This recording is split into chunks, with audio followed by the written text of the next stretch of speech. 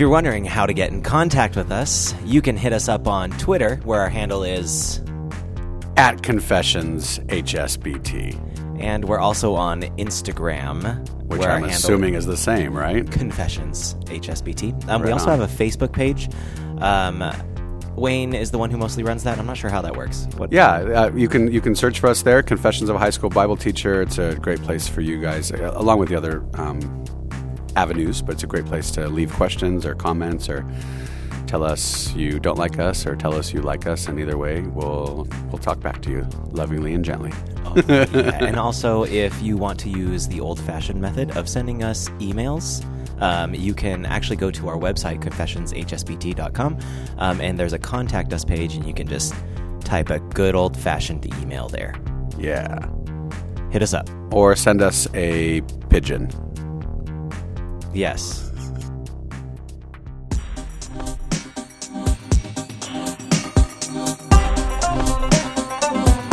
You are listening to Confessions of a High School Bible Teacher.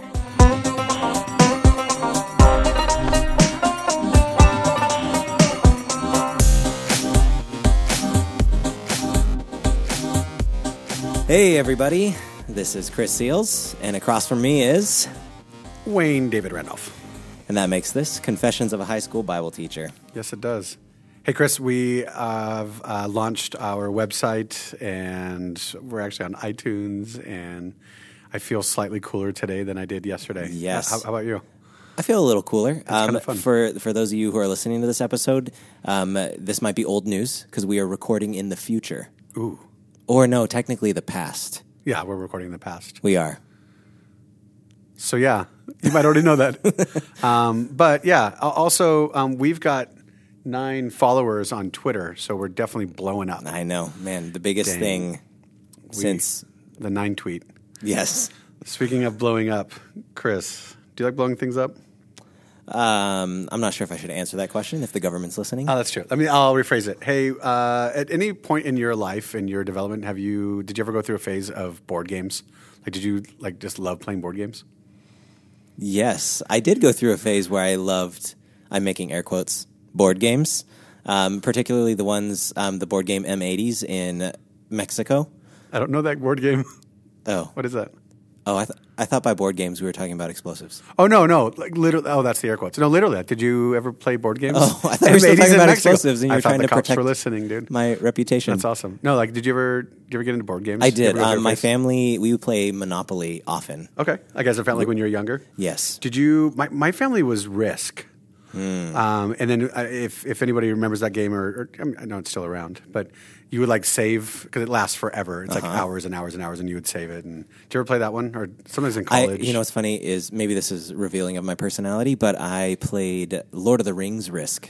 So instead of different aspects of the world, it was different parts of Middle Earth that you would battle over. Yeah, yeah, but the game was the same. The game is that you battle.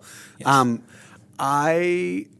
I've always kind of been an idealist, and there was something about Risk that really bothered me, and it was there was only really a supreme leader.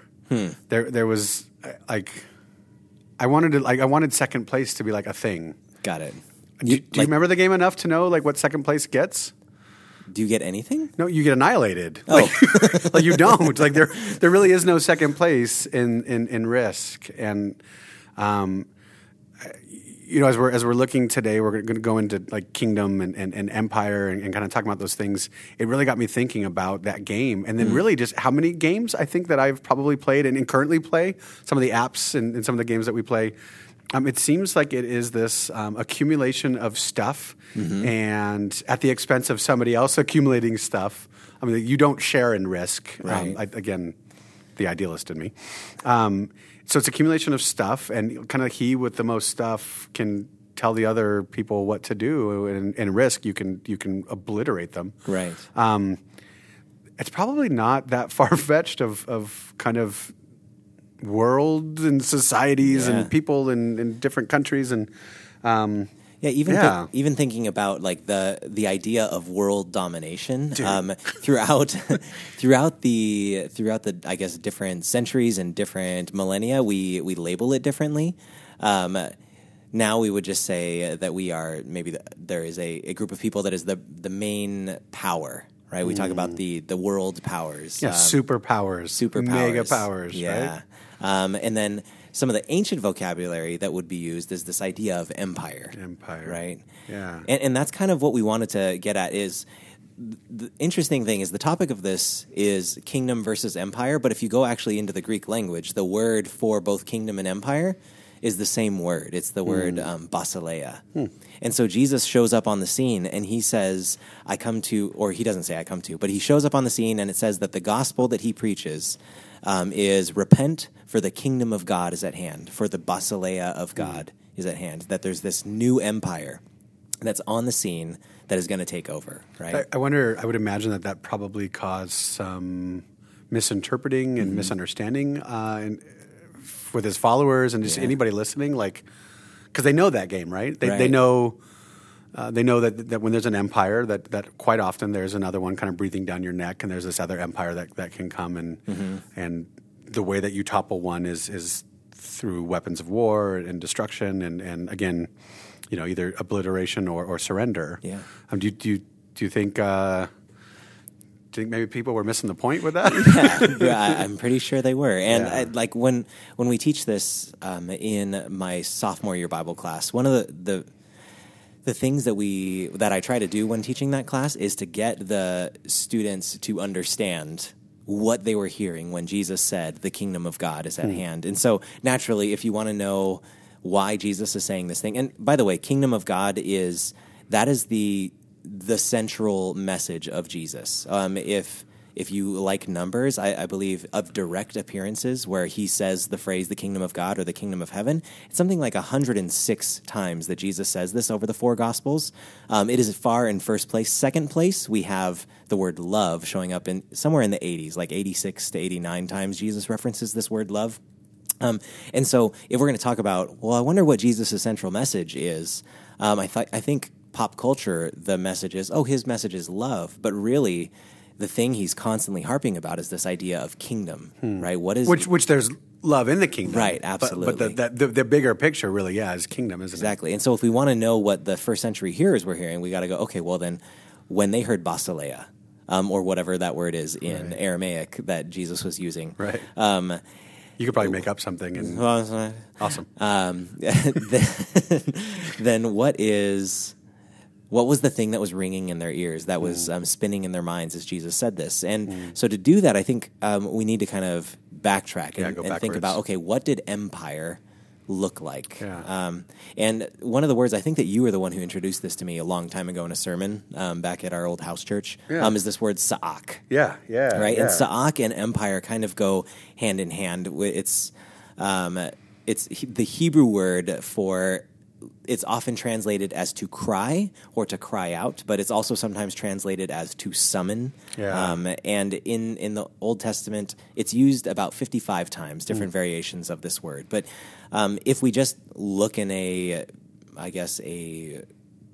Bible reference to see how does this word translated, we can throw out a bunch of words, but I feel like you can probably unpack this idea a little bit better. What is this sa'ak? Yeah, sa'ak, the way that I introduce it. So it's so fun that, again, just working with each other, and I get a round of kids first, and then you get them the next year, and we kind of, we're kind of placing these Chris and Wayne kind of building blocks with them. Yeah. So in ninth grade, we do a pretty quick kind of shotgun overview of the Bible, and so we're really looking just for like major themes and narratives. And so when we introduce sa'ak, it comes right after actually the Shalom talk, and so we frame our story, or the foundational story for all of Scripture is this concept of original blessing, where God is showing up and setting up a system, and we've called that system Shalom. And you can check out one of our episodes, and I know we'll keep on talking about that concept. But so within that system, God creates something really good, and man and humanity decides, well, we don't want that, so we're going to create our own system, and the best that it seems. Right away, that the best that man can do is this concept of empire. And so with empire is going to come some baggage. And where that word sa'ak is actually introduced to us is in the Exodus story, is where we really, really first kind of get it. And again, I think you alluded to this in one of our other podcasts, but the beauty of Hebrew is kind of the open-endedness of it and this kind of artsy, this artsiness, if that's a word we can use of Hebrew. And so one of the ways that I have heard sa'ak translated, and it's the definition I give my students, is a cry that demands a response. Right, and that would accommodate both the cry out and the idea that it's a summons. And that's an a summons, yeah, summons. because we're saying, and you know, if you can think of some of the psalmists, like, how long, God, do I have to wait around? Right. Like, crap is getting bad around me. I'm doing good. The evil people are doing bad. They're seemingly winning. What's going on? Sa'ak. Right. And I think that in the Exodus is the first time that it appears in relationship to this idea of empire, but it actually the first mention is at the murder of Abel, right? And so if that gives you any picture, it was the ground, wasn't it? Yeah, it was the ground is crying out. It was the ground that sa'aked. It in a moment like fratricide, when brothers kill brothers, when that sort of evil manifests, it requires sa'ak.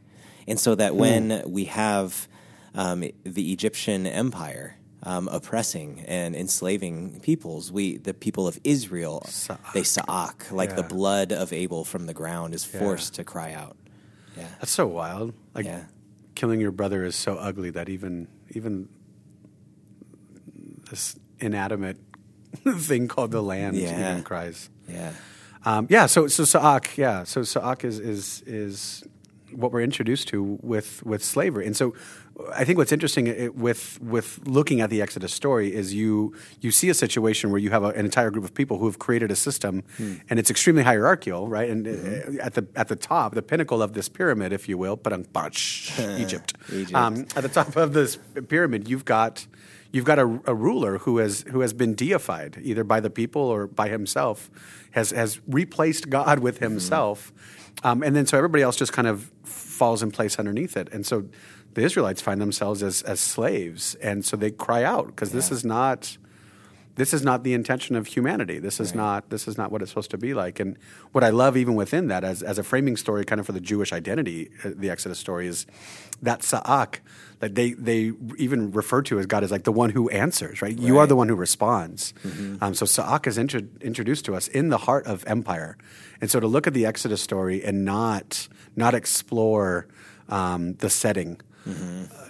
Would be to totally miss out. It would just stay. It would allow us to stay really youthful Christians and enjoy the cute little cartoons and the cute little, like, you know, the Noah floating down the water.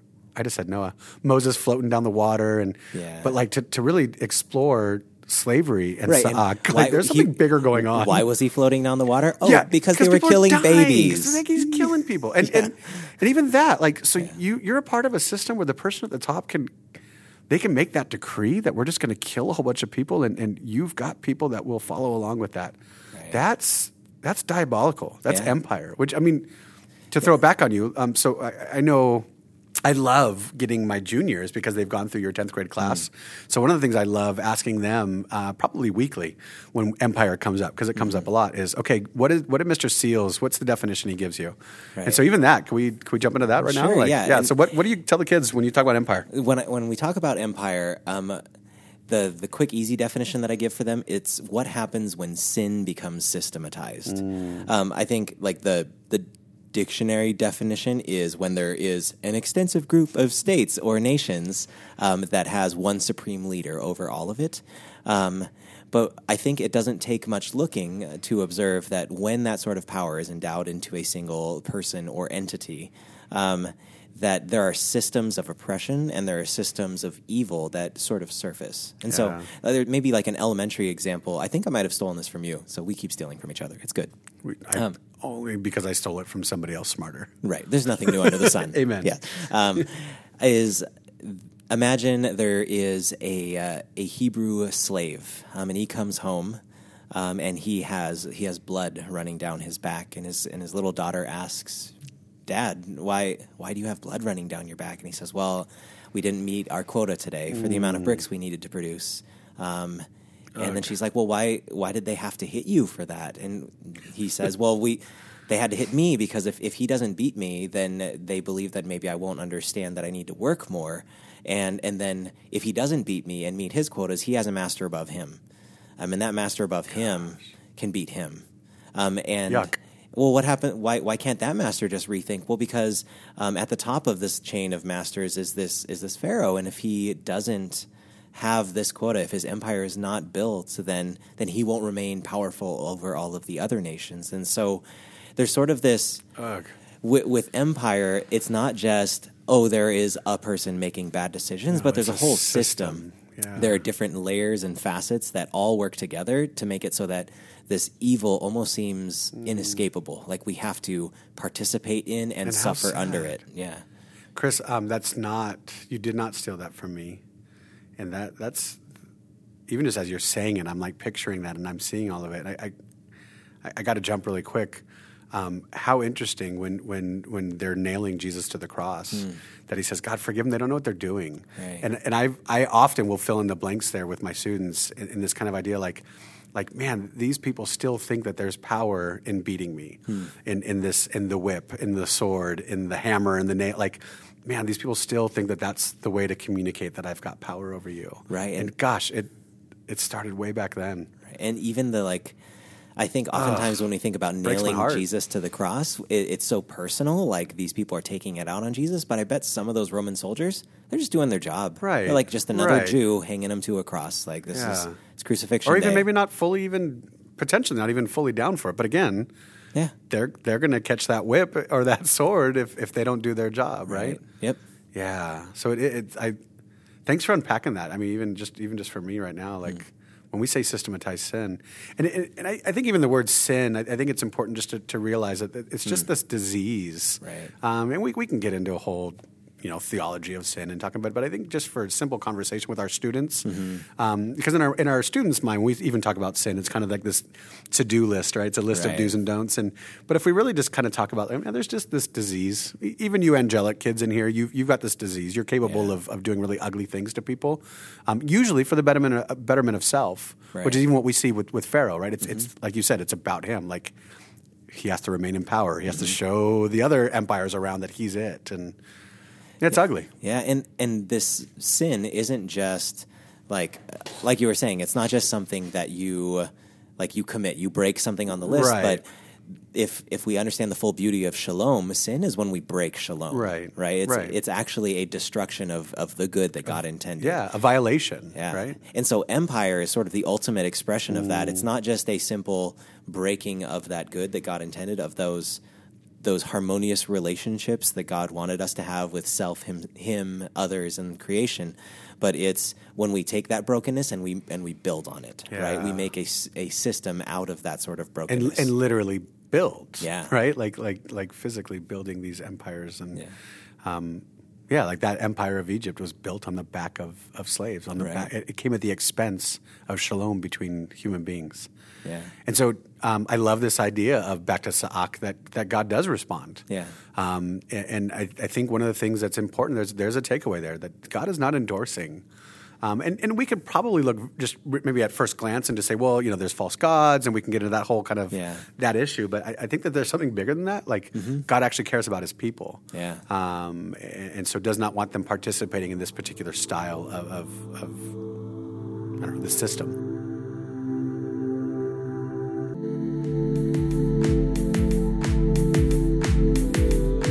Students were asked what comes to mind when they hear the word empire. Well, like studying Romans, like I just think of like Rome in their old ways, and then like now in our earth and like our whole system going on. That's what I think of empire. Okay, and if you had to describe empire to somebody who asked, how would you describe empire? Systemized sin. When I hear the word empire, I probably think of a corrupt nation of some kind that probably had or has a leader that has been chosen by a certain group of people, but not by all people. And the leader probably goes by his own way, and it really isn't as much of a democracy. It's more of a dictatorship. Destruction. Like in today's society, just like seeing or like going back in history and then like seeing how some events are being like recreated from the past. Just necessarily like the faults that we all have as people, and like coming together and like knowing that what we do and what we say and like how we feel can be deceitful.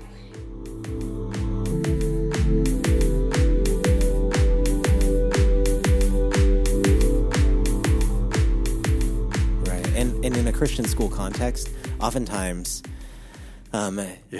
kids, I find that the vast majority of my students don't understand empire is because they're totally blind to it. Now, there's always the exceptions, right? Because in Christian schools, a lot of the students oftentimes are affluent and they come from middle to upper class families. And so they might not quite get this, but there are always a couple in the class that they say, yeah, I get what's systemized. I get where you're going. I get the cycles and I get what this looks like. I love having those students. Yeah. For the ones that don't, and I definitely, in my first couple years of teaching, thought the best teaching strategy was to kind of punch kids, and I don't mean that physically, but to just like throw up this information on them, as opposed to maybe slowly allow them to see it. Which is really cool because I think the authors of Scripture even did that. I don't know if necessarily if it was slowly intentional, but where you just see this progression, the history of Israel, it really is a history of empire after empire after empire. And then even in the midst of that, their own trajectory, they themselves becoming empire. And so I know one of the things that we do, and Bell has this book that he put out some years back, where he talked about kind of that trajectory of kind of empire and kingdom, and Jesus wants to save Christians, and it's this really wonderful book, just kind of getting Christians back into understanding maybe some of the narratives in Scripture that maybe if you've grown up in the Christian culture, we focus on the Jesus narrative, which isn't bad, but there's a lot of other stuff going on, and so one of the things he shows in there is how God responds. He gets them out of empire, and then really spends this incredible amount of time all throughout the Torah. Really, the term I use with my students is brainwashing the Israelites, and I mean that in the cleanest sense, that he's cleaning off this old slave mentality, and you see it manifest like their first complaint in the story when they get into the wilderness after all this like amazing things that I'm sure most of us have prayed, like, God, if you would just part the seas, then I could believe in you. Like, so they just see all these crazy things. And then they get into the wilderness, and they're like, oh, my goodness, we're hungry. And they sound like these little brats. But I think it exposes, like, this slave mentality. They're so a part of that system, they don't even know how to take care of themselves, right? Yeah. And so you get, fast forward, where God is teaching them and molding them and saying, hey, I'm going to take you as a nation and put you into a land and be careful. Yeah. Be careful when you get there, because the temptation is that you are going to go back into empire, because it's what you know. It seems to be innate because of this disease in us. It's what you know maybe culturally, because you're looking around at all the other people around you. And there's all these warnings really all throughout Torah, like, hey, don't forget me. Don't forget that I'm the one that saved you. I'm the one that provided food for you. Like, you don't need a king. You don't need this, like, ruler, right, to lord over you, but I could be at the center of this. Right, and if you look through the end of the book of Deuteronomy, the word that continually comes over and over again is remember. That's it. Right? That's it. Remember. Don't forget. Remember. I mean, even the Shema, like when you're called to pray this, like, the love of the Lord your God with all your heart, with all your mind, with all your strength. Immediately after that, you get these instructions to impress it on your children, to talk about it all the time. Don't forget. This idea of pasting that to your, or maybe not pasting, right, but tying it, to your forehead, keeping it at the forefront of your mind, tying this idea of Shema to your hands so that it's influencing your actions. Like, he knows we're prone to forget him. But he also wants us to inform the next generation, right? To always do these things so that you're telling them, so they can remember who Yahweh is, who this God is, that he's the God that answers Sa'ak. And he did that so that we don't. He's shedding us, right? He's saving us from that mentality of empire mentality, and the warning that we get. And I love that it's in that book.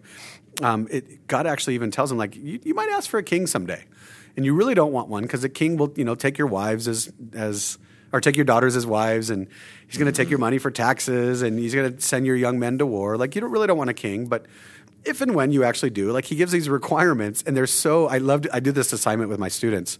So before we even introduce it, I say, guys, when you think of king, what are some things that come up? And, it's like powerful and regal and lots of military power. Yeah, power and sexy. And I don't know if they say sexy, but you have all this stuff going on. And so then I'm like, well, let's look at Deuteronomy. And so God gives these requirements, and it's like, the first one no one argues with. He has to be an Israelite. I think that's even the requirement here in our country for president.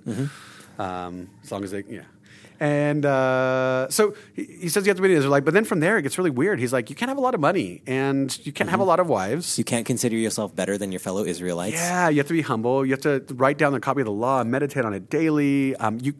You can't acquire a lot of horses, and then you have almost parenthetically there, like, specifically do not go back to Egypt to get these horses. And we could say, okay, Egypt, they probably had a lot of good horses and chariots because they'd been empire for a while, but I think the subtext there is, empire. Don't go back. Don't go back. Yeah. And we have some fun, and the kids, you'll get the kid who will, like, raise their hand. Well, they want to equivocate, right? So what's too much money, and how many are too many wives? And we have some fun jokes and we explore, but it doesn't take long in the narrative. We get to the third king of Israel. When they finally do, they get that crazy period of judges and the split and this and that. And they finally get these kings, and the third king of Israel totally just blows it. And I'm talking about King Solomon, and even there, like with my students, I remind them, like, so what do you? Or I ask them, what do you guys know about Solomon? And usually, if you've grown up in Christian culture, again, the kind of fun little, like, not artsy fartsy, but like the cute little, like, cartoon narrative that we so often get. Solomon is the wisest king in the world, and maybe they know about his temple. Yeah. And then you get into the text and find out he had a lot of wives. Do you remember how many wives? I don't remember. I think between the wives and the sex slaves, it totaled 900 and something. So 700 wives, 300 concubines, my students like to say side women. Side women, yes. Or they say something different. It said that he made silver so common in Israel that it was like rocks. Like, get that silver. Don't let that silver touch me. Yeah. It said that he had 666 talents of gold in interest. Yeah. Which, maybe we can get into those ideas. It's a fun number, yeah. But think about this. Imagine if this was the description of, like, the modern American presidency. There it is. That silver is as common as rocks. Like, doesn't this sound like, prosperity, this is good? But then this actually is setting the stage for, like, some of the darkest days of Israel. It is. And I think we're called to learn from that. I mean, Solomon is there so we can learn from him. I mean, the way of so here's the wisest man in Israel at the time, supposedly, and this is the decisions he makes. And then on top of that, with the wives, he brought women in who he was willing, because of his love for women, to build altars and temples to other gods. And so you really kind of have this, like, God starts feeling cheated on, and you get a lot of that through the prophets. Right. But one of the other things that you see there is he buys a lot of horses and chariots, and he specifically goes to Egypt to get them. Right. And on top of it, my man becomes Tony Stark. He starts selling, right? He's like, he's a weapons dealer, because now King Solomon is the business of transporting these things from Egypt and selling them to his neighbors. Right. I'm not going to say overnight, but in a matter of one generation, they have become empire. Right. And then to top it off, he builds this temple to the Lord, the temple of the Lord who answered the sa'ak of the slaves. And he builds it using slave labor at times. Yeah. And so Israel decides to play empire. And so inevitably, when you play empire, you get empire. Yep. And you can only, like, we always use it in my class, we talk about like in boxing, like, who gets to wear the belt? Well, the guy who wins. Yeah. And so as soon as you got that belt, there's all these young bucks looking for you and analyzing your game and how you're going to do it. And eventually you're going to get taken out. And it's not long before Babylon comes in. And so you get this kind of start of empire and kingdom. And it's just, you follow the trajectory, Babylon and Persia, and you fast forward and you get all the way up to the Roman context where here's Jesus, again, in the same context, talking about these things. Like, here we are once again, we're in occupied land, we're this and that. And what I help the students is, with that assignment, we get to the end and we say, where do you see it today? So instead of me just saying, like, you guys know you live in empire, right? Yeah. Like, you're in empire. You allow them to see it and the effects of it. And this is actually where we introduce even the concept of modern day slavery, and allow the students to kind of see that. But to allow them to come to that conclusion that, oh my gosh, we live in empire. Yeah, it's kind of eye-opening for our kids, isn't it? And absolutely. And I think maybe before we get into some of these modern aspects of empire, I think something that we should revisit then is, so when Jesus shows up on the scene and says, the empire of God is here, like, what they are hearing is, yay, we get to be the top dogs again. Right. We get to destroy, someone is going to gut the Romans and kill them, and we're going to have our land back, and we are going to get to be back into the days of Solomon. We will right. look like King Solomon Right. again, and silver will be in abundance, and everyone will look to us as a world leader and a world power. And payback. Yeah. I think that's a part of it too, right? Like what you've done to us, like when we're in power, we will get you back. Yeah, and right? and it's interesting after the feeding of the 5,000, because one of the messianic expectations, or one of the things that Jews thought that the Messiah would do, is sort of repeat this manna miracle, like the bread that comes from heaven. And so Jesus, in the feeding of the 5,000, in John's account, it says that he, after doing this miracle where everybody received bread, the whispers in the crowd start, and maybe this is the Messiah. This is it. Yeah. And of course, they're waiting. I mean, they're paying over 50% in tax in Galilee.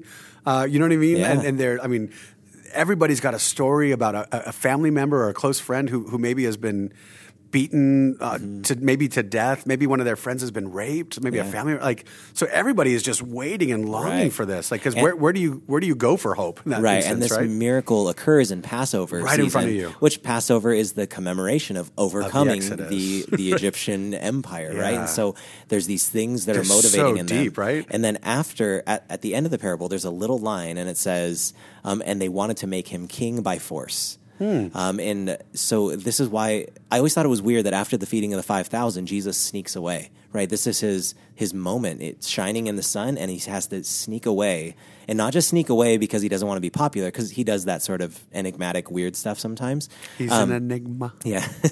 But he needs to sneak away because they wanted to make him king by force. Yeah. Right? They were saying, it's revolution on. season. It's Let's on. do this. We just got the sign that this is the Messiah. It's time to go kill some Romans.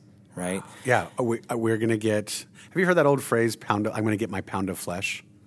I've heard that phrase, but I've never understood it. Oh, well, I was hoping you'd know what that means. But this payback, Yeah. I don't know what it means either, totally. But it's this payback, Ribeye. right? Like we're about. So not only are we going to get free, but we get payback. Yeah. And I think that, I mean, even that is a super part of empire. Right. This idea that when you're in power, then you get to use it against others. Right. And if we look closely enough at Jesus' ministry, one of the things, like what you were saying, is love is part of this kingdom. And if you Yeah. think about the empires of before, in Solomon, in Pharaoh, in King Darius, in Nebuchadnezzar, in all of these, in Nero Caesar, love is not the predominant trait of these emperors. But Jesus comes on the scene and then starts talking about this love, and he starts saying these things like, the ones who want to be the greatest among you need to become servants of everybody. If you want to become my disciple, like the one who's going to be the empire, you want to disciple under the emperor, need to then die. you need to take up your cross. Daily. Right. Yeah. Every day, pick up your torture device and be ready to suffer. Do you ever? Yeah, that's part of Jesus I actually don't want to listen to sometimes, right? Right. Sometimes when I'm talking with the students, I know you get to explore the Sermon on the Mount quite often, or quite more than I do.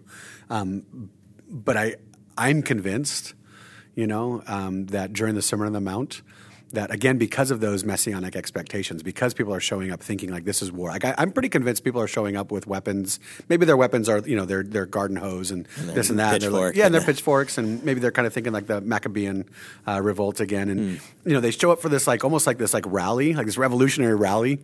I can imagine people all jazzing like, oh yeah, like we're gonna kill him, and Jesus starts with the Beatitudes, and he starts saying things like, blessed are the meek, and blessed are the peacemakers, The poor in spirit. Yeah, and blessed are those of you who are persecuted. God Right. bless you. I'm convinced that I'd love to come up with a number or percentage, but I'm convinced people dropped their tools, their weapons, and walked away like, dude, I'm out. Are you? Right. No, we already know this narrative. We're already getting beat up. What you're telling me now, I'm supposed to take it on the chin with a smile. Yeah. And I think that even that kind of exposes even a bad understanding of the kingdom, or at least Right. a bad and poor understanding of when Jesus says love. We were actually just watching a sermon in my Romans class, and it was from Dr. Tim Mackey, one of the co-founders of the Bible Project. Phenomenal videos. You should all be using it for your own daily bread. But They don't pay us, by the way. no, not we at all. just like them. No, in fact, I think I pay them. But yeah, so he does this sermon at his church up in Oregon about love for enemy. And one of the things that he said that really stood out to me, kind of twofold, was one, we clearly don't understand love in the English language. Like, the word there is actually, agape, which is so different, and that's a kingdom word. That's not an empire word. But love is just so limited when we say, like, love your enemy, because I can love my pizza, I can love you, I can love my wife, and those three things mean differently. So, this idea of agape, needing to understand agape when we talk about kingdom. But he also said, man, when Jesus said those words, and I appreciate you mentioning that about empire, Chris. When Jesus said these words, that the highest ethic really in the kingdom is these loving agape relationships. When he says that, you've heard it said, love your neighbor. I'm telling you, love your enemy. Dude, everything changed. And I love the way that this pastor put it. It was like no other human being has ever said anything as crazy and so life-changing and radical. I mean, it's a total radical shift that you're actually calling. And nothing's ever actually probably come close other than those who have actually taken Jesus at his word and try to live that out. But that idea, I mean, that seems to be the highest ethic of the kingdom. And for those that did stick around at the Sermon on the Mount, I'm convinced that they actually got to get a taste and a glimpse of that kingdom. Yeah. How do we get our students and other people to get a glimpse of that and that understanding? What do you do? Because you get to spend more time with kingdom theology in your classroom. Well, I think starting with understanding what the kingdom of God is, and maybe even defining it. Part of the 10th grade curriculum is they memorize this definition, which is from the late Dallas Willard. God bless him.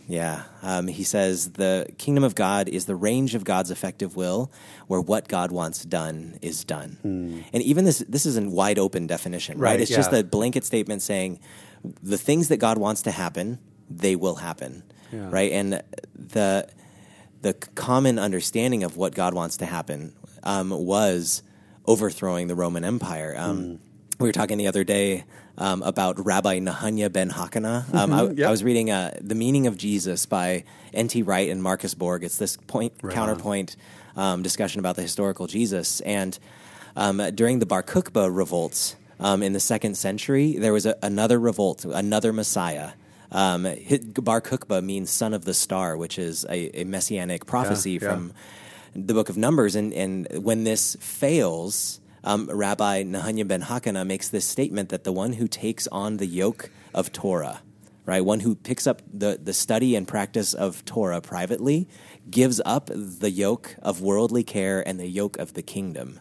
And N.T. Wright points out the fact that the code word that he uses for revolution, for violent revolution, is the kingdom, right? And so I think that if we want to understand the kingdom, we need to understand the heart of God, right? And I think that this is why we started. The first thing we ever talked about was shalom, because it always goes back to it. Right, that's his heart. If we want to know the kingdom of God is where there are pockets of shalom breaking out. Amen. Right, and that's why Jesus. He says the kingdom of God does not come with observation. You won't say, look, there it is over here or there it is over there. For the kingdom of God is among you, or even some translations, the kingdom of God is within you. Right? This place where the shalom of God can reign, where Jesus is actually sitting on the throne, where God is sitting on the throne and shalom is being birthed and multiplied. That's the kingdom of God. And so we point to the kingdom by pointing to shalom. And we point to shalom by giving kids examples of this is what shalom looks like. Right? Yeah, that's good. And this can happen on missions trips. This can happen in chapel experiences. This can happen in a good conversation after a baseball game. But when those pockets of shalom happen, we can say this is the kingdom of God. Yeah. Right? Which is so interesting too, because isn't that how Jesus teaches his disciples and by default us how to pray, which is we want your will to manifest here amongst us the way that it is where your will works, right? Where your will is actually like being done. And on earth as it is in heaven. Yeah, on earth as it is in heaven. We want those things that are going on there to manifest amongst us here. And that's allowing us to live in the kingdom. Right. And you get that the kind of Christian, I'm not going to call it cliche because it's just a little short word that we use, but this idea of like already not yet, but the idea that we do get to participate in it actively, but it's not fully here yet. Right. And this is why. Because if it was here, then things would be good. Right. We wouldn't be talking about half the stuff we're talking about. And this is why we have to talk about kingdom versus empire. Right. Right? That's why the systems of sin that exist in this world, the kingdom of God is in conflict with them. And we teach these like meta-narrative theories, these like tracing these stories through Scripture to tell one big story, not just because it helps them understand what Jesus was about and what his kingdom of God meant to first century Palestinian Jews, but what does the kingdom of God mean today? Because I think that's the pushback. And for the future, right? That it's not just, again, pray a prayer and go to heaven. It's like, no, we're actively participating in ushering in this age of the kingdom. Right. Yeah. I lost my train of thought. That's okay. It got me while we were talking there too. It got me thinking how the trajectory, how you even get all the way to the book of Revelation, and there's all these different ways of looking at that and interpreting it, and that would definitely be a few podcasts, I'm sure, that we can discuss how we navigate that in class. But at the core of Revelation, one of the things is, are you going to worship the whore or Babylon? In this instance, the Jews use that term Babylon to talk about Rome. Like, are you going to worship her, or are you going to worship this coming kingdom? And so you have that theme from the beginning of the story all the way to the end, where we're still left with an option. Like, which one are you going to choose? Like, which system do you prefer? Which system are you sold out for? Right. And that preaches today, right? Which empire are you spreading with your actions, with your thoughts? And I'm not talking about getting into, like legalism and that kind of idea, but if life is intended to be lived out in this idea of shalom, then my actions, my thoughts, am I contributing, participating to empire, or am I ushering in the kingdom in those little pockets like you're talking about?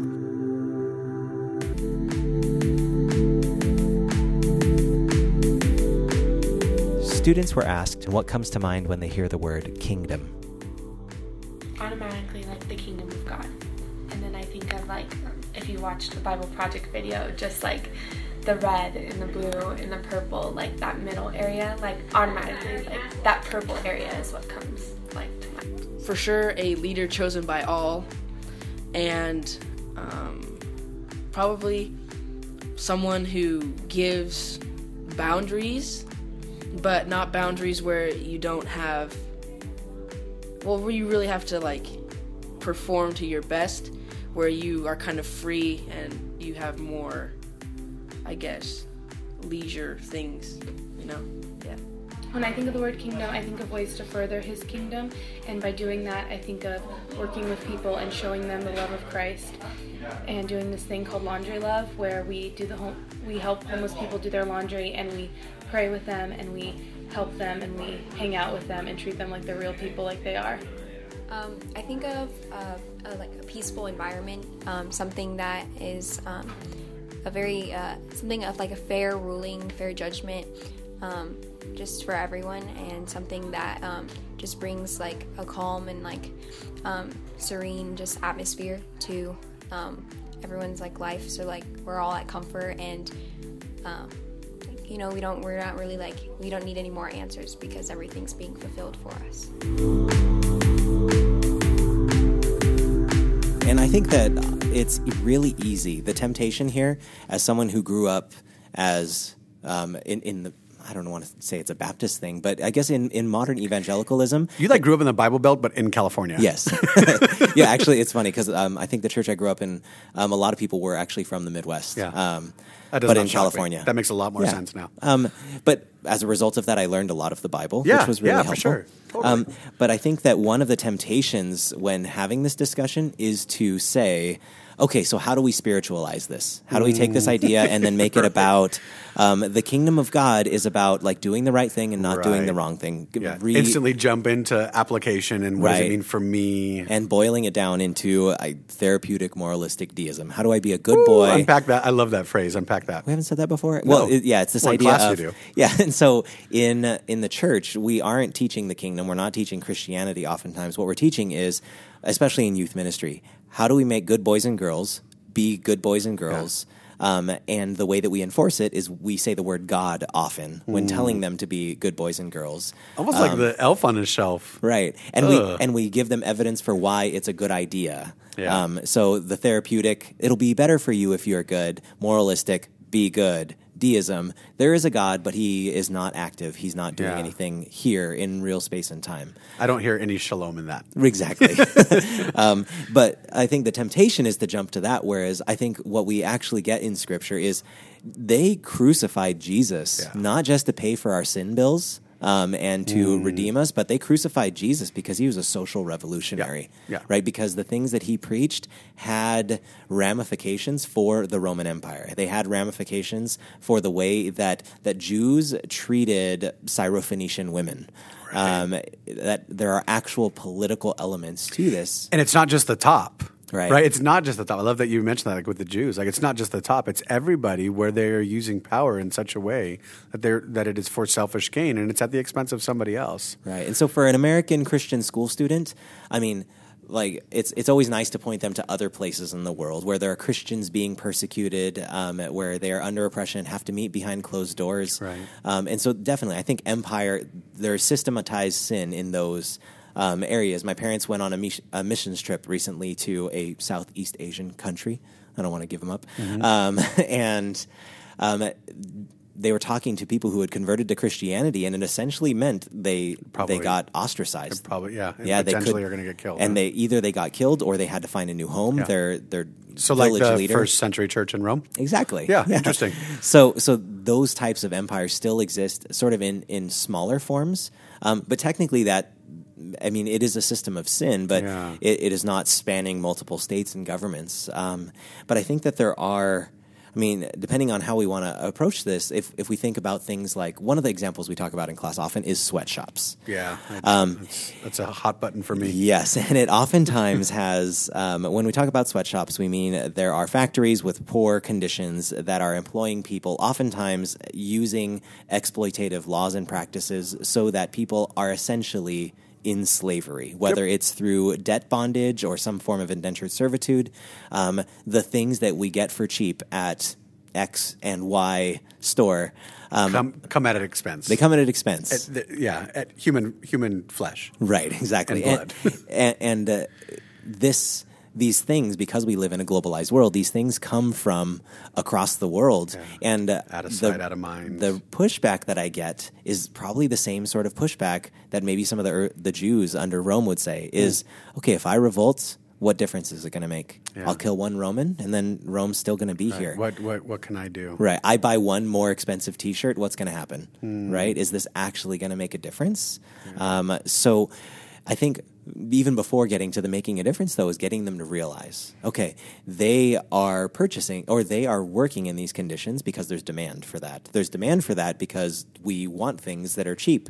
And The spiral. Right, and it's sort of the chicken or the egg, right? And when you are asking those questions of what is the way to change this whole thing, like, you're talking about empire because it's this system. It's a And I love that because it reinforces that it's a system. And like it's okay. I let them sit in that. I mean, I've been sitting in it for over a decade. Right. Right. Like it's okay to feel like, this seems like a daunting task. Yeah. Which is probably why when Jesus talks about the kingdom, he talks about these really small little acts of like mustard seed kind of issues and yeast that you can't even see. And so he even tells us right from the get-go, like, no, these are small little acts, and you're gonna catch flack, and you might die for it. But they're small little acts. And it makes me think of Mother Teresa, right? We cannot do any great things. We can only do small things with great love. Amen. Right? Yeah, and even we talk about the idea in my class, like the power of partial solutions. Like sometimes we see it, especially in America. We just see kind of everything as a zero-sum game, and so sometimes when we look at like tackling the empire or spreading the kingdom, because we think we can't or we can only do like a half-butt job, then we assume we just shouldn't at all, which is really kind of a defeatist mentality. Right. And then on top of it, like it exposes like, do we actually trust?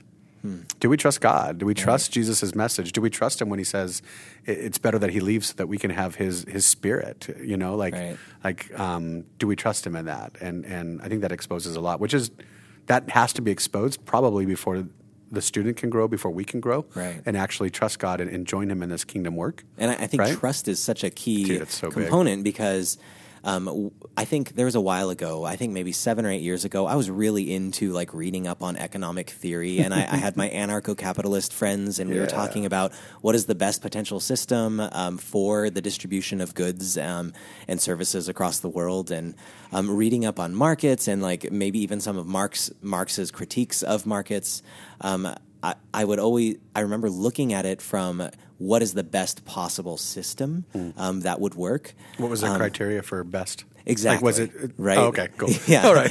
So that's the point. Yeah. The problem is that in the best for the stockholder, right? Yeah. The best possible system, you end up making these egregious compromises. And so therefore, that's why we have to have slaves in workshops in Thailand. Yeah, and even like we explored this in class recently, right? In business, we just call it externalities. Like we don't even call it like human capital. Like no, this is the cost of doing business. Like it's going to come at the expense of the earth. Right. Shalom. It's going to come at the expense of human capital. Shalom. Like constantly, we are, we're handing over bits and pieces and aspects of shalom, feeling like it's the only compromise that we can do, right? And I think that like, what else are we going to do? Can you name? I mean, especially in this country, you can't talk about capitalism. Right? It's like its own religion here, and so you even start talking about alternative systems, and we automatically. I mean, I've been labeled a commie. I don't know about you, as if that's a bad word too. Well, and realistically, I would say that the system that we work under technically isn't like the purest form of capitalism. It's probably technically fascism, which is a wedding of corporate powers in the state. We're going to get tweets from our 9 followers. That's true. Well, I mean, like if fascism is a wedding of corporate powers in the state, like then I mean, the Federal Reserve is a corporate entity. Totally. But on the flip side, though, I am not a really big fan of communism. I Totally, remember arguing with. I argued all year last year with a student that I was in this mentorship relationship with, he's smart. He's probably smarter than us. He should make a podcast on why communism is Christian. But all that to say, even if you look at communism and all the times that humans have tried to work out this ideal, this communist, whether it's Leninist or Stalinist or Trotsky or the pure Marxist or whatever it is, it ends up creating some pretty bad repercussions. Yeah. Now, like someone argue and be like, well, there's these small pockets in the Ukraine that worked, but when the ideal is something other than the kingdom of God, when the ideal is something other than shalom, we're always going to fall short. Yeah, and if we're fixing the system and not actually transforming people within the system, then we're going to have issues. Yeah, and I think one of the things that you said there that caught my attention just a second ago was like all these people have tried all these different systems. Yeah, I mean we see that from the get go, and even Genesis 1 through 11, even with Babel and some other stuff. Like it's people trying new systems, right? As opposed to, like he said in Deuteronomy, "Don't forget me." You want to create a system? If I'm at the center, if you take my ethic, my morality, right, my definitions, maybe that's a better way to put it, right? Like my definitions, then this thing can work.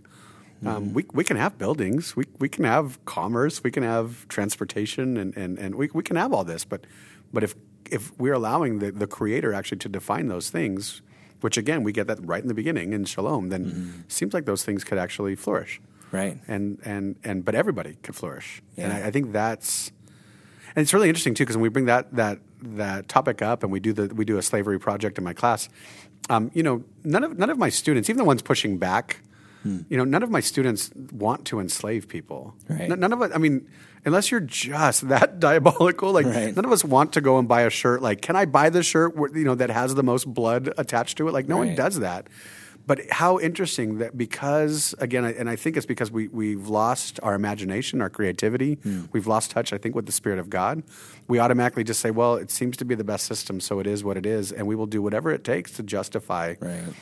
What kind of pushback have you got? I'm just curious. From when you do tell kids, when they come to the conclusion that this is empire, or did you have something else? Or? Well, I was just saying, the one word that you mentioned in that last spiel was the word creativity, which I think that as educators, I mean, our job in the classroom, not even just as Bible teachers, is to hopefully train these kids how to think and not just think critically, but be creative. Right. Sir Ken Robinson has this TED Talk where he talks about how the education system slowly breeds creativity out of kids, and I think that right. The reason you we guys do this, pay for it. I know, and the reason we do this is because we think that creativity is this loosey goosey, like splattering paint on a wall and calling it It's art immature, thing. right? It's not realistic. Right, but creativity actually is taking discipline, taking real skills and disciplines and studying and learning how to paint well and learning how to engineer well,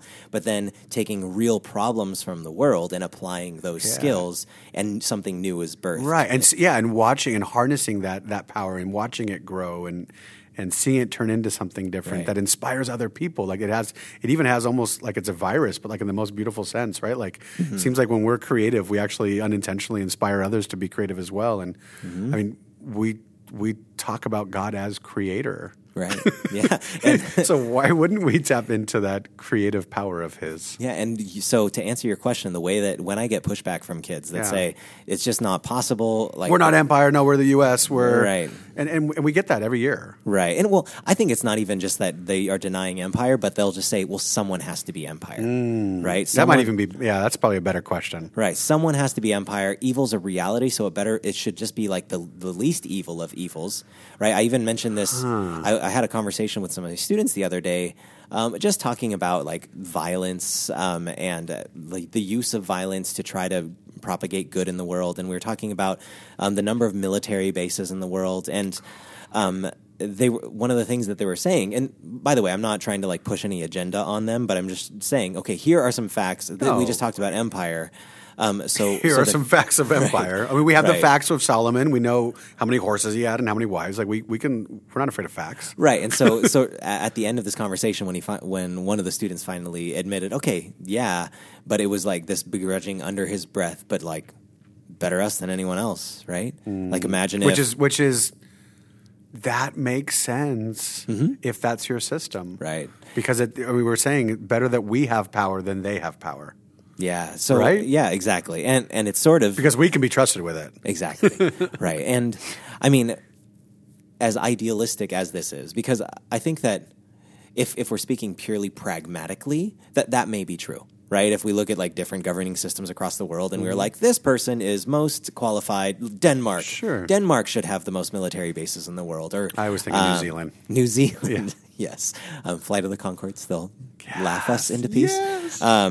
But either way, when we are making those sorts of compromises, we're still giving in to Empire. We're giving in. And so I think that the way that we remedy this, or at least the way that I've helped kids to sort of grasp this idea of, okay, if we want to belong to the kingdom of God, we don't use the weapons of Empire. Right? Dude, Whether it is monetary weapons, or if it is governmental weapons, or if it's weapons of violence, or weapons of coercion, or weapons of whatever. This is where I get called a Jesus hippie, or I get called a commie. Right. But then I think the most helpful thing is, instead of saying shalom, or instead of saying the kingdom again, saying, here's a story of a person that did X, right? I love reading stories of Shane Claiborne and the things that he was able to do in a neighborhood in Philadelphia, or Martin Luther King Jr. in the South, right? Without firing a shot, was able to change American policy and politics. I've got a quote of his later I'd love to read. Go for it now. We're talking about a longer one. We just did this in class. We're going over different kind of views on war and Christians' views on war. And as I presented the pacifist view, because again, Jesus isn't saying when he says love your enemy, have warm feelings. He's not saying be soft and be a doormat and just keep on turning your face and letting people give you licks. But there's something deeper. Again, this higher ethic of agape, which really can only come from the kingdom. That can be the only inspiration. And I'm convinced that MLK got it. So yeah, can I cover the students? These are my ninth graders, and I had kids crying, probably because of my smooth voice. But so here's MLK. We shall match your capacity. I'm sorry. Let me back up. Oh yeah, that's it. We shall match your capacity to inflict suffering by our capacity to endure suffering. We will meet your physical force with soul force. Do to us what you will, and we will still love you.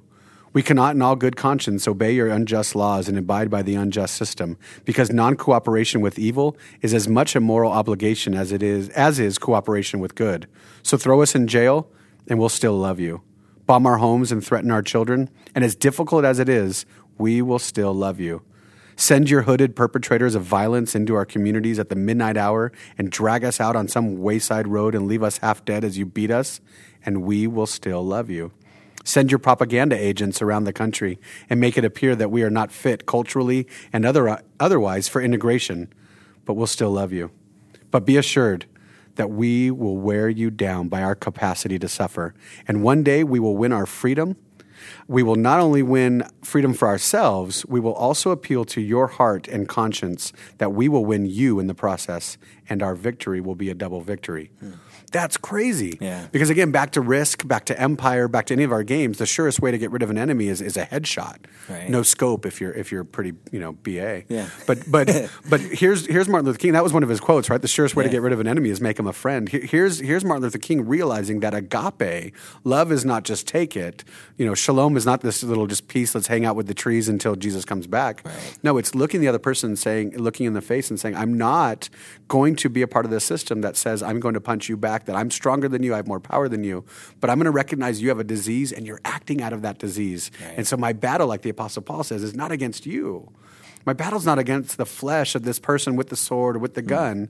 My battle is against this darkness that resides in all of us. And eventually, maybe it's by the amount of heads that get chopped off or the amount of blood that flows, but eventually, not only will we win that freedom, but we'll also break those chains so that you too can see that the system you've been participating is not good. It's not one that lines up with shalom. I feel like I just preached right there, by the way. Bro, I'm ready to go. You got another 40 minutes? No, never mind. Okay. But MLK, bro, I really like him. You know, Yeah. like that. What a quote. Yeah. That's agape. Yeah. That's agape. We're not going to participate in this game anymore. Yeah. I agree. What do you do with that quote, bro? Well, that'll preach, doesn't it? Yeah, I think so. And I think that all of this, I feel like I'm channeling students and even a part of me, right? Yeah. That would say that's really beautiful and idealistic. But. Yep. Where is that actually going to work? And not even is it going to work, but is that even good for Christianity? Because what that means, I feel like I've heard this before from students, is what that means is Christians get killed, and then Christianity's not going to grow because we're going to keep dying. And I believe it's Tertullian who said that it is the blood of the martyrs that is the seeds of the kingdom. That's right. For every head that rolls, it's like another seed. And I don't say that with a smile or I don't want that on anybody. Right. I don't. But that's the reality. And the first century church knew that. Right. And I think instead of just saying platitudes, like if you look statistically as well in the modern era, the places where where Christians are at the center of power in governmental structures, where perhaps there are probably systems of oppression taking place, those are the places typically where Christianity is declining. There's an infographic from a Pew study in 2013 which looked at the percentage of Christians in a country in 1970 and compared it to the projected number of Christians based on the growth rates over this time up to 2020. The top 8 are Nepal is number 1, number 2, China, number 3, United Arab Emirates, number 4, Saudi Arabia, Qatar, Oman, Yemen, and Mongolia. Where is the Christian nation of the U.S.? Exactly, and right? and those are the fastest growing Christian populations. And what do they have in common? That most of them are undergoing oppression, whether it's from anti-religious governments, or if it's from Islamic pressures, or even Buddhist or Hindu pressures. Where people are being oppressed, these are the places that the blood of the martyrs is growing the kingdom, right? And I think that it's not so heavy, dude. And I think it's not just counter. I feel like it'd be fun just to be like, this is a weird paradox, but I think the paradox is rooted in reality that we, who are comfortable, have to make intellectual compromises with the gospel in order to stay comfortable. Gosh, I feel like we need a really long dramatic pause there. Chris, that's heavy. Right. And in these other places, that was the dramatic pause. And in these other places, they're dying for the gospel, and so it's really easy for them to see, right, that I'm not going to make these compromises because I'm reading what Jesus said. You just summarized the book of Revelation again. The early church was feeling compromised to revert back to Judaism because it was a legal religion. They were feeling the compromise to worship Caesar. Yeah. And here's John, the author, saying, don't do it. Yeah. In fact, I mean, there's even this kind of crazy language in there where he like literally says like pull out before Right. you impregnate that system, Right. before you're so entrenched in it that you don't even know where you are anymore. Right. And don't worry, there's this other kingdom. And you know what? If it costs you your neck, if it costs you your blood, it is worth it, right? It is worth it. And I think of the bystander. I think of the bystander that watches under pressure, under threatening of death. I think of that bystander that's watching the Christian who says, no, because of my duty and allegiance to the kingdom first, I cannot participate in your system. I cannot fight back. I cannot raise my hand to you, my sword to you, my gun to you. That bystander watching is seeing the gospel lived out, not just hearing it, not just hearing the words, but they're seeing the gospel lived out. And they're actually seeing that there is this third option. That you don't have to fight back because you're going to get owned, right? Jesus says, you want to play by the sword, live by the sword, you're going to die by the sword, idiot. Sometimes Jesus calls me an idiot. I don't know about you. When I read it, I find idiots and, dork and this and that. But then also like this idea of just running away, like that doesn't fix anything. Like you can't be the salt and the light if you run away. And so when we stand up to oppression, injustice, when we look it in the face and say, I will not participate, and even I'm going to choose to love you, I'm going to choose agape in that situation and say, Father, forgive them, they don't know what they're doing. Well, of course it's growing, right? Because everybody else around is like, they're already hopeless. They're like, well, I was going to run away, but I'll get caught. And this other guy's like, well, I was going to fight, but I know I'm going to die. And someone's like, no, I'm going to die for this, right? I'm going to live for this. Of course it's going to grow. Yeah. Of course it's going to grow. Yeah, and I think that when we talk to our students, who are thinking about, okay, well, what does this look like for me who is living the comfortable suburban life? What does it look like for me to stand up for kingdom instead of We should go rush out and put ourselves in harm's way. Right, exactly. In traffic, preferably, because I think that'll send a good message. Yeah. How do we do that? How do we encourage them? How do we get them? I think one thing that it seems like you do well is inviting kids into opportunities that might be just a little bit beyond their comfort zone. Just a little. Such as the Laundry Love ministry that you run, where you get to do laundry for homeless people. And most of these students, their interaction with homeless people is either ignoring them, giving them $1 and running away quickly. Right. Or not giving them money because they want the Big Mac or the latte. Right? Exactly. And so these little experiences where they get to see the humanity in a homeless person, ask their name and maybe walk with them for a little bit. Praise God. Or maybe it's taking them on a missions trip to get them to see, okay, this is what's going on in other parts of the world, and this is how the cup of coffee that you get from unnamed coffee company may be oppressing people in Guatemala. And so I think it's giving them tastes of what it looks like to stand up to the kingdom so that when they graduate, not even when they graduate and get to their careers, but when they choose their careers, they make kingdom-minded choices. That's it. And what we don't need is we don't need more preachers and Bible scholars. Thank you. Right? Oh, my goodness. Our job as Bible teachers is hopefully not to get a bunch of people to go into Bible school. Because what we need is people who have caught this vision for the kingdom to become engineers. That's it. And, I love you. And That's make it. robots That's disarm minds. That's it. Right? That's it. That's totally it. And they can make the robots by teaching other people who otherwise maybe wouldn't have the opportunity to go to school. Right. And they can teach them and they can give them their dignity back and they can earn money. And Chris, in the beginning when I was doing a lot of these mission trips and we've been able to do some of these things together. I don't think I was very forthright. And now I tell students, I tell parents, like, here is my goal of taking you to Guatemala with me. I want you to see that there are real issues in the world. I don't want you to feel sorry for them. I don't want you to feel pity. I don't want you to think that you're taking Jesus somewhere where he's not already at work, like putting things back together. What I want you to do is to see real world problems and then recognize you're the top 1%, 2%, 3%. Like you get to go to college. That's a big deal. Like we take that for granted here in the U.S. and that's a whole other episode too maybe. But come back and study something worthwhile because the kingdom of God needs professionals. We have a lot of people who are passionate who suck at things. We have a lot of passionate like youth workers and well, I don't want to pigeonhole anybody. We have a lot of passionate people who are doing things that maybe they don't have the skill for it.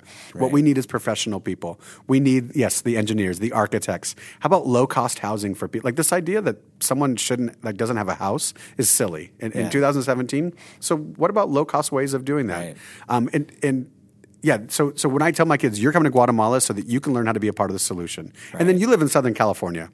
You get to choose. Do you want to be altruistic or do you want to be selfish? You know what selfish looks like. Look around. And some of the students, I mean, I feel like one of our senior projects is students get to choose their career and they have to build a budget and like real life skills.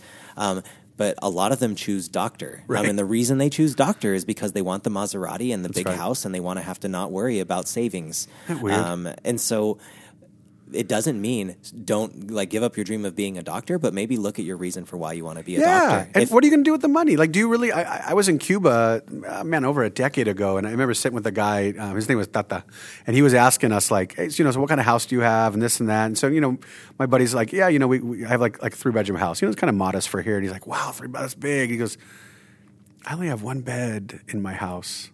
Do you sleep better than I do? And I love that. Stuck with me, right? Because it's like, no, I don't actually need more stuff. And so if I do have the high-earning job, what does it look like to have a high-earning job with a kingdom mindset, with a kingdom filter, as opposed to accumulation of stuff?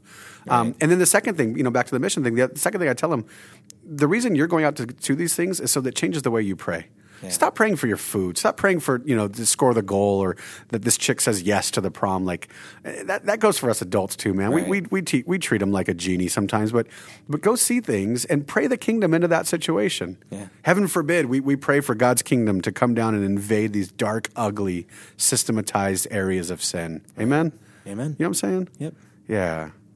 And so in your youth group, in your household, in your Christian school classroom, wherever it is that you're trying to give students a glimpse of the kingdom, I think let's all together, one, try to understand what this kingdom actually is, and then cultivate hearts that want to use the creativity that the Holy Spirit has given them and the skills that the Holy Spirit has given them to then go out and make pockets of the kingdom where shalom is real all over the world. Amen. Amen. That'll preach.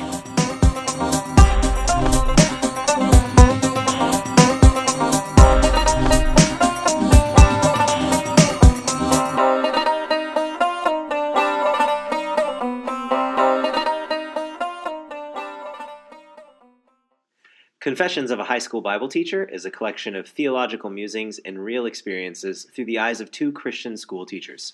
We do not profess to be professional theologians, but we want to provide a voice and resources for those of us working in the unique context of Christian schools. We hope you join the conversation.